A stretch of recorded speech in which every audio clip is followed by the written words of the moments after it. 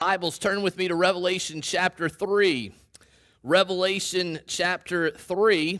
In just a moment, I'm going to read beginning in verse 14 of Revelation chapter 3. And this is our last sermon in this series on what Jesus thinks of the church. But we will continue in the book of Revelation. Last year we did Christmas in Genesis, and so this year we'll have Christmas in Revelation. So we'll be in Revelation 4 next week, but this is the end of this series on what Jesus thinks of the church, because it's only here in Revelation chapters 2 and 3 where Jesus dictates these letters to the Apostle John in order for him to give these letters to these 7 churches in Asia Minor in the first century. And we've said that these letters have been very valuable information for us, because as we listen into what Jesus says about these churches, we hear Jesus commend certain churches for things that they're doing. And so as we listen in, we know the kinds of things that Jesus likes to see in his church. And as we've listened in, we've also heard Jesus correct these churches. And so it lets us know the kinds of things that we need to correct and the kinds of things that we need to turn away from if we want to be the kind of people Jesus wants us to be, and if we're going to be the kind of church Jesus wants us to be. And so this has been valuable information for us. And so let's listen in now as Jesus speaks to this church at Laodicea. And let's see what he would have for us to learn at this place and at this time as he speaks to this church. Hear now the words of the risen Christ from Revelation chapter 3, beginning in verse 14. And to the angel of the church in Laodicea write, the words of the Amen, the faithful and true witness, the beginning of God's creation. I know your works. You are neither cold nor hot. Would that you were either cold or hot, so because you are lukewarm and neither hot nor cold, I will spit you out of my mouth. For you say, I am rich, I have prospered, and I need nothing, not realizing that you are wretched, pitiable, poor, blind, and naked. I counsel you that you buy from me gold refined by fire, so that you may be rich, and white garments, so that you may clothe yourselves, and the shame of your nakedness may not be seen, and salve to anoint your eyes, so that you may see. Those whom I love, I reprove and discipline, so be zealous and repent. Behold, I stand at the door and knock. If anyone hears my voice and opens the door, I will come into him and eat with him, and he with me. The one who conquers, I will grant him to sit with me on my throne, as I also conquered and sat down with my Father on his throne. He who has an ear, let him hear what the Spirit says to the churches. Let's pray together as we come to God's word and listen in on this letter. Let's pray. Heavenly Father, thank you for your word. Thank you for preserving these letters so that by listening in, we might more and more know what you would have of us as your people in this place at this time. And so, Father, I pray that you would use this word to make us look more like Jesus, to make us more the people that you would have us to be, to make us more the church that you would have us to be. And Father, I ask that you'd be willing to do all this even through the sin-stained lips of a foolish preacher. For it is in Jesus' name that we pray. Amen. We have a traditional 3-point sermon today. There are just 3 points to the sermon. And the first one for my note takers is this: Jesus is the greatest thing ever. Jesus is the greatest thing ever. He says that. That's the claim Jesus is making right here in the text in verse 14. Remember, he has identified himself in every one of these letters and told something about himself. And he's reached the crescendo here in this last letter in verse 14, where he says that these are the words of the Amen, the faithful and true witness, the beginning of God's creation. Now, he doesn't just come out and say he's the greatest thing ever there. Why would that be the first point of the sermon if I'm going to say what Jesus is? Let me show you that's what he's saying. First, he says that he is the Amen. That word is a word that means true. It means that something's valid. Sometimes when Jesus was speaking to people, he would say, truly, truly, I say unto you. The old translations would say, verily, verily, I say unto you. The word there is amen, amen, I say to you. Jesus is saying what I'm about to say is true, it is valid. But this word really carries more of a connotation than just that. You see, anything that is amen, it's true, it's valid, but it's true in the sense that because it's true, because it's valid, that it is binding on us. So when we say amen, we say this is true, this is valid, this binds my conscience. I'm going to live this way because this thing is true and valid. This is the foundation on which I will operate. I will operate as if these things are true. And that's what Jesus is saying when he says, amen. I mean, truly, truly, I say to you, this is true, this is valid, this is something that you can build your life on. Jesus is probably referring here to Isaiah 65 in verse 16. One of the things we've learned in reading Revelation, we've said, if you're not interpreting this scripture with other scripture, and if you're not interpreting it in light of the historical context in which it was written, you can get way off in Revelation. And so we've been very careful to do that. So when Jesus says he's the Amen, he's referring to Isaiah chapter 65 and verse 16, where you find the reference to the God of Amen, or the God of truth, twice in that verse. And the first time it speaks of the God of Amen as the source of all blessing for his people. So when Jesus is saying, I'm the Amen, he's saying, I'm the source of blessing for God's people. This is where it comes, when it comes by and through Jesus. And then Isaiah 65 goes on to say that it's the God of Amen who is the creator, who is the originator of the new heaven and the new earth. You might have thought that came up for the first time in the book of Revelation, and we will see it in Revelation 21. But that's talked about in Isaiah 65, and it's the God of Amen who brings about the new heaven and the new earth. And so Jesus is making that claim here. He's saying, I'm the source of all blessing for the people of God, and I'm the one who will create a new heaven and a new earth.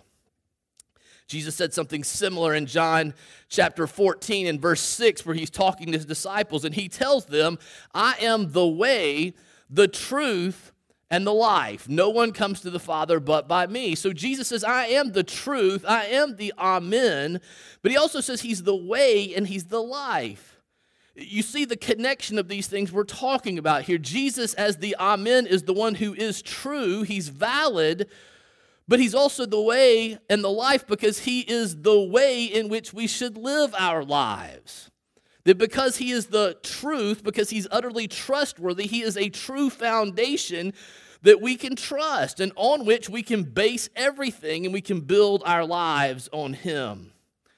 I had a great conversation at the back door after the 10:30 service, and somebody who was listening, we had a conversation about this point that we're making right here. Do you hear that there's a shift? Many times as people, 21st century Americans, we hear truth, and what we think is this is something that is cognitive that we give assent to. And you need to understand that to the Hebrew mind, when it talks about truth, it means more than that. It carries this idea of something is true and valid, therefore it binds our conscience and changes the way that we live. In the Old Testament, sometimes the original Hebrew just says, I hear God. And in your English translations, it says, I obey or I walk in his ways. And that's because to the Hebrew mind, to hear God is to obey and is to walk in his ways because what God says is true and is binding and is going to change the way that I live my life. So catch that. If you're feeling, hey, this feels like more than what just truth would be, then you're probably hearing accurately what Jesus is saying.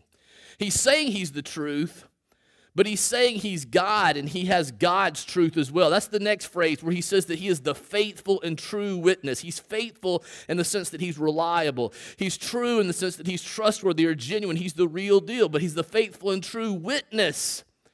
Witness as to what? Witness as to what God is like and what God says and what God does and how God responds. He is the image of the invisible God. It's interesting right there in John 14, After in verse 6 where Jesus says, I'm the way, the truth, and the life, no one comes to the Father but by me, the next thing Jesus says is, if you know me, then you know the Father. And Philip, one of the disciples at that point in chapter 14 and verse 8 says, well, will you just show us the Father? Can we just see the Father? Can we just see him? Will you just show him to us? And then Jesus responds to Philip and says, Philip, if you've seen me, you've seen the Father. Because Jesus is the true and reliable witness of what God is like. He goes on here and he says that he is the beginning of God's creation. That doesn't sound like a big deal to us, but he's making a huge statement here. If you have the NIV, he says the ruler of God's creation. Some translations say the firstborn of God's creation. And whenever you have this discrepancy in translation, you know there's something that has a lot of meaning that's hard to convey.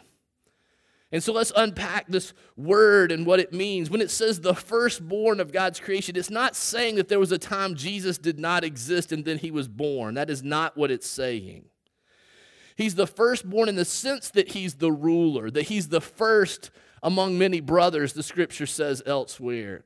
That he's the elder brother amongst the children of God in the sense that he has the right to rule and reign. He gets 2/3 of the blessing while we only get 1/3, even though he shares that with us. That's what it means, that this idea of rule is what comes from firstborn. And it's even in this idea of beginning. The word is arche, like archetype, or those kinds of things that we may translate. And so this word beginning means he's the chief or the greatest. We're getting to that first point, that Jesus is the greatest thing ever, right? When he says he's the beginning of God's creation, he's the greatest. And when we think beginning, we usually think first in the order of a sequence, because we kind of think that way, in a logical, sequential way. But that's not what this is saying. When it says he's the beginning, it's more saying that he is the source of the sequence, that he's the source, the originator of what comes next. Now, how do we know that? You're just telling me that's what this word means. How do I know that? That he's not just the first one made, but he's the first that's making everything else. Well, we know it because God refers to himself in this way. Revelation chapter 21 and verse 6, God says that he's the Alpha and the Omega, the beginning and the end. Same word in that place. Before I leave this idea of Jesus being the greatest, that he's the chief, because that's what this word beginning means, I need to point out to us that this church at Laodicea could not hear Jesus say this without thinking of Colossians chapter 1, which is what we said and used as our call to worship. Now, let me talk about how they would make that connection, and then we'll talk about why. First, how could they possibly make that connection? This is the church at Laodicea. Paul wrote that to the Colossians 30 years earlier. Well, if you read the book of Colossians and you get all the way to the end in chapter 4, when they start doing greetings and stuff, in Colossians 4 and verse 15, Paul says to the Colossian church, hey, take this. First he says, give my greetings to the brothers at the church at Laodicea, this church, and specifically those who meet in a certain person's home there in Laodicea. Then in Colossians chapter 4 and verse 16, he says, take this letter that I'm writing to you, to the church in Colossae, and share it. Let the church in Laodicea read this letter as well. So Paul had said, let these folks read it. You see, there were 3 sister cities. See if you can imagine this. There were 3 sister cities that were all around a river. Hierapolis, Colossae, Laodicea, all within a few miles of each other. And of course you can imagine that because that's where we live. Sister cities around a river. And so this church at Colossae is actually closer to the church in Laodicea than we are to First Pres Tuscumbia. And so Paul says, share this letter with them. And then when Jesus says this, they have to be thinking Colossians chapter 1. Think about it with me. Let's walk through it. I've got the call to worship that we just did. We just said, Jesus is the image of the invisible God. He's the faithful and true witness. That's what we just saw in Revelation 1, right? He's the image of the invisible God, the firstborn of all creation. We just talked about what that means. Verse 16, for by him all things were created in heaven and on earth, visible and invisible, whether thrones or dominions or rulers or authorities. All things were created through him and for him. It's saying that all creation has its beginning in Christ, that it was made through him, but it was also made for him. This is saying that all things find their purpose, their fulfillment in Christ. That they don't truly reach their purpose and their fulfillment apart from Christ Jesus. Then he says, and that's sort of in the past, he's made all things in the past. And then verse 17 says, and he's before all things, and in him all things hold together. And he is the head of his body, the church. It's beginning to say, okay, in the past he made all things. Right now, he's the thing that's holding everything together. Whew, that's good. I thought I had to hold it all together. Guess what? Jesus is the one he made all things in the past. All things find their purpose in him right now in the present. He holds all things together. And then there's a shift to the future. It says he is the beginning, the firstborn from the dead. What that's saying is that not only is Jesus the source or beginning of the first creation, but by his perfect life and sacrificial death and resurrection, what the text goes on to talk about in verses 19 and 20, that Jesus is the beginning or the source of the new creation, that he's the firstborn of the new creation, which is exactly what Isaiah 65 says, which is exactly how we were reading Revelation 3. So I think we're reading this in a way consistent with the Scripture. It ends by saying that Jesus is the firstborn from the dead, that in everything he might be preeminent. We don't use that word a lot, preeminent. What does that mean? It means that something preeminent is something that surpasses all others. It's the greatest. It's the finest. It's the best. It doesn't just mean that it's outstanding. It means it's the most outstanding. It doesn't just mean something that's excellent. It means it's the most excellent. It's saying Jesus is the greatest thing ever, which is exactly what Jesus is saying here in Revelation 3 and verse 14, that he's the greatest thing ever. Why does Jesus start there with this church? Why is that the first point that Jesus makes? Well, that brings us to the second point of this sermon, because it's the second point that Jesus makes in the text. We're back in Revelation 3. And the next thing he says is this: since Jesus is preeminent, then we must not be lukewarm about him. Since Jesus is preeminent, since he's the greatest thing ever, we must not be lukewarm about him. Look at the text in verses 15 and 16. Jesus says, I know your works. You're neither cold nor hot. Would that you were either cold or hot. So because you're lukewarm and neither hot nor cold, I will spit you out of my mouth. We just saw in the text how Jesus said that he was the greatest thing ever. And these folks hear Jesus is the greatest thing ever, and their response is, okay, yeah, he's great. I think about him sometimes. I guess he's pretty great. And Jesus says that is not the correct response to the thing that is the greatest thing, the thing that's preeminent, to the greatest thing ever. C.S. Lewis writes about this, about the appropriate response to Jesus when Jesus makes these claims about him. He's the greatest thing ever. He says you either have to just hate him and say he's like a devil who's leading people astray because he says he's the greatest thing ever and he's not, or that you have to have pity on him because he's a crazy person, he's a lunatic, he thinks he's the greatest thing ever and he's not, in which case we would feel sorry for him. Or if what he says is true, is valid, is the amen, then we have to worship him. We respond with great awe. We give him the very first place in our lives because he's the most important thing. But a lukewarm response, I mean, how could we respond that way? It's not even an option. It doesn't even make sense. And Jesus looks at this church and they're neither cold nor hot. They're just lukewarm. And so Jesus says that he's about to spit them out of his mouth. Your translation may say spew them out of his mouth. Where are my medical folks out there? I mean, the word is emesis in the Greek. Vomit. The translators are being nice, right? This is a violent reaction. Jesus is saying this kind of response, when you see what's preeminent and you respond in a lukewarm way, that nauseates him, that makes him sick. It's a violent response. That's how Jesus responds to this idea. Now notice, this church is not criticized for false ideas. We saw that in some of the other churches. There's no false teaching and there's no false ideas. They're orthodox. They know Jesus is preeminent. They've probably been declaring it for 30 years since they got at least the letter to the Colossian church.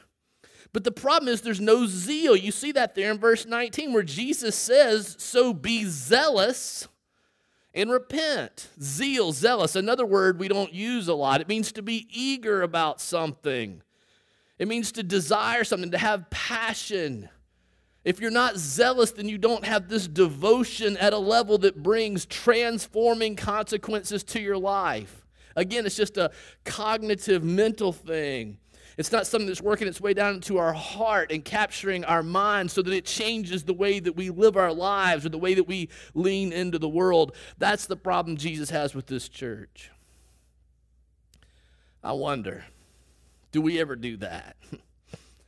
We know the truth. Our theology is good. We know that Jesus is preeminent. Are we lukewarm in our response to that?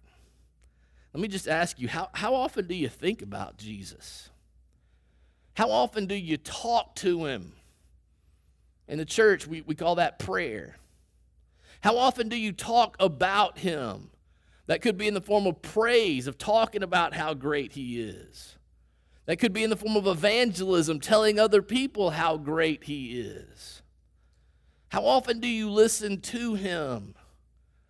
He speaks in the world and in everything that happens, but he primarily and most clearly has spoken through his word. How often do you listen to what he has to say?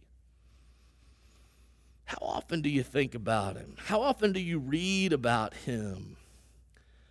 Really, this idea of zeal, Jesus is not getting to just what we think in our head, but what's in our hearts. What do you think about when you don't have to think about anything else? What do you think about in the shower?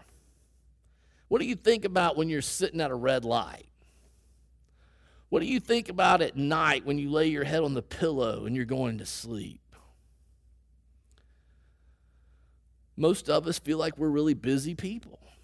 We think about what we have to do, what we have done, making lists, making sure we haven't forgotten anything. We think about what's coming next, what just happened. We spend a lot of time online seeing what other people are doing, Facebook, getting the news. Maybe you're beginning to think about the holiday, how you're going to decorate, or who's coming or who's not, or what you're going to eat. We spend a lot of time with TVs and movies. We talk a ton about sports in our culture. We have entire radio stations that are just devoted to talk of sports. Whole radio stations just for talk about politics. It's an election year. We've read a ton. We've watched a ton. We've listened to a ton. We've written a ton about the election. And all those things are fine to do. I think it's fine to think about all these things. We should think about the election. But let's just take a minute to weigh these things. Something as important as the presidential election. This is the person who's going to be the leader of the greatest country in the world for the next 4 years. That's an important thing. You should read the news. You should be informed. But let's compare that. The leader of the free world for the next 4 years to the one who's preeminent, the one who always has been, the one who made all things, the one in whom all things find their purpose, the one in whom nothing makes sense apart from him. The one who will reign over, who always will be. The one who's creating the new heaven and the new earth. Oh, we ought to think and read about them both. But when you really think about it and weigh it out, so much more of our hearts and our minds should be focused on him who is preeminent. Are we lukewarm about Jesus? Since Jesus is preeminent, we must not be lukewarm about him. How does that happen? How do people in the church, people who have been changed by Jesus, people who have his Spirit, people who are coming to church and doing church stuff, how do people like that, people like us, how do we become lukewarm about Jesus? Jesus tells us very clearly in the text. It's the third point here. Point 3, we are lukewarm if we do not see our need for Jesus. He says it clearly in verses 17 and 18. Look what he says in the text. Jesus says, "For you say, I am rich, I have prospered, and I need nothing." There it is. These folks don't think they need Jesus. Jesus is not realizing that you're wretched, pitiable, poor, blind, and naked. And in verse 18, it's very clear in 17, you don't think you need anything. And that's why you're lukewarm about Jesus. Then in verse 18, it's very difficult. He kind of goes off on a tangent, starts talking about gold and garments and eye salve. What's that about? Why would Jesus say, you need to come to me for gold and garments and eye salve? Well, this is one of those places you've got to know the history, the historical context. Jesus knows the details of every place that he's talking. He knows the details of your life. And he knew the details of these folks in Laodicea. This was a very rich city. It was so rich, in fact, there had been an earthquake in 60 or 61 AD, about 35 years before this was written. A lot of the cities in this region had been destroyed. And so they appealed to Rome to get aid to rebuild their city. Laodicea did not appeal for aid. They had enough resources, they had enough gold, they had enough stuff. They rebuilt their city without outside aid. It was a very wealthy city that had a lot of gold. Not only was the city rich, this church was rich. In church history, we read about how the church in Jerusalem was struggling through a famine, and so they write to the church at Laodicea asking for aid. So if we passed a plate today to help those in need and we kind of pulled out what we have in our pockets, these folks gave out of their pockets. And we read that the church at Laodicea gave 22.5 pounds of gold to the church in Jerusalem. Not only was the city rich, this church was rich. And Jesus said, you think you're rich, you think you have, but you are poor because you're lukewarm about me. Well, how did they get all this wealth? Where did it come from? Well, you might guess.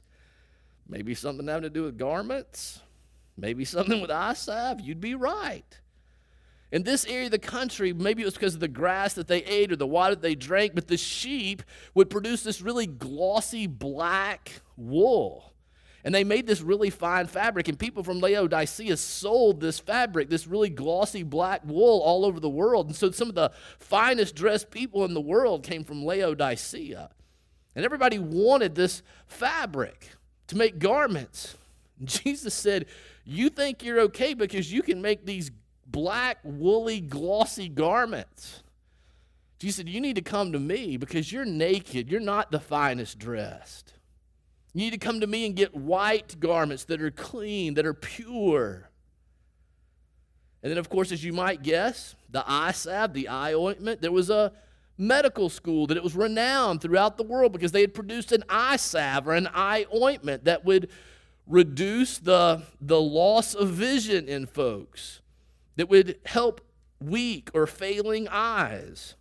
And so Jesus said, you think you've made it because you can produce this? You're blind and you need to come to me. See, what Jesus is doing here in verse 18 is he's putting his finger on the things that they put their hope and their confidence in. Their hope and their confidence was in these other things besides Jesus, and Jesus is pointing to those things that they're building their life on, those things that they're taking confidence in, those things that are making them think that they don't need Jesus. And he's saying, look, you can only get those things from me. I wonder if Jesus was talking to us, what would he put his finger on and say, you think because you have this, you're okay? But you're not okay without me. I don't know. I think most of us who come here pride ourselves on being really nice, good people. try to be nice and kind to one another. We try to be nice and kind to those, and so we're pretty good folks. And I think Jesus would come to us and say, you think you're nice people, you think you're good people, you're not nice. You're selfish. Oh, you put on a veneer of being nice. But you need to come to me. And if you would come to me, I could give you true gentleness. I could give you true compassion. I could give you true love for one another. Not just a sentimental niceness that you use to manipulate and get what you want. I believe Jesus would probably talk to us about money as well. I think he would say, if you recognized your poverty and you came to me and you didn't put your trust in the things that you have, I'd make you rich. Maybe some of us rich in things, probably more likely rich in contentment, that we would be satisfied in whatever our circumstances that God gives us. For some of us, our hope, we've given up hope for ourselves. Our hope is really in our children. We're really investing a lot of time working in them. And you can tell that's how we feel, because if they do really well, then we feel really good about ourselves because we think we produce that. And when they don't do so well, we're in despair because we think that's a reflection of us as well. I think Jesus would say to us, you think you can produce good kids? You think that's something you can do? You might can get them to be still in a worship service for an hour. Maybe you can do that. You can't change their heart. You can't change their mind. Oh, that you would come to me. I'm the one who changes hearts and minds. What would Jesus point to in your life? What would he call you to see as empty without him so that you would look to him instead? Maybe it's one of those things when I was asking you, what do you think about? Where's your heart? Maybe it would be one of those things.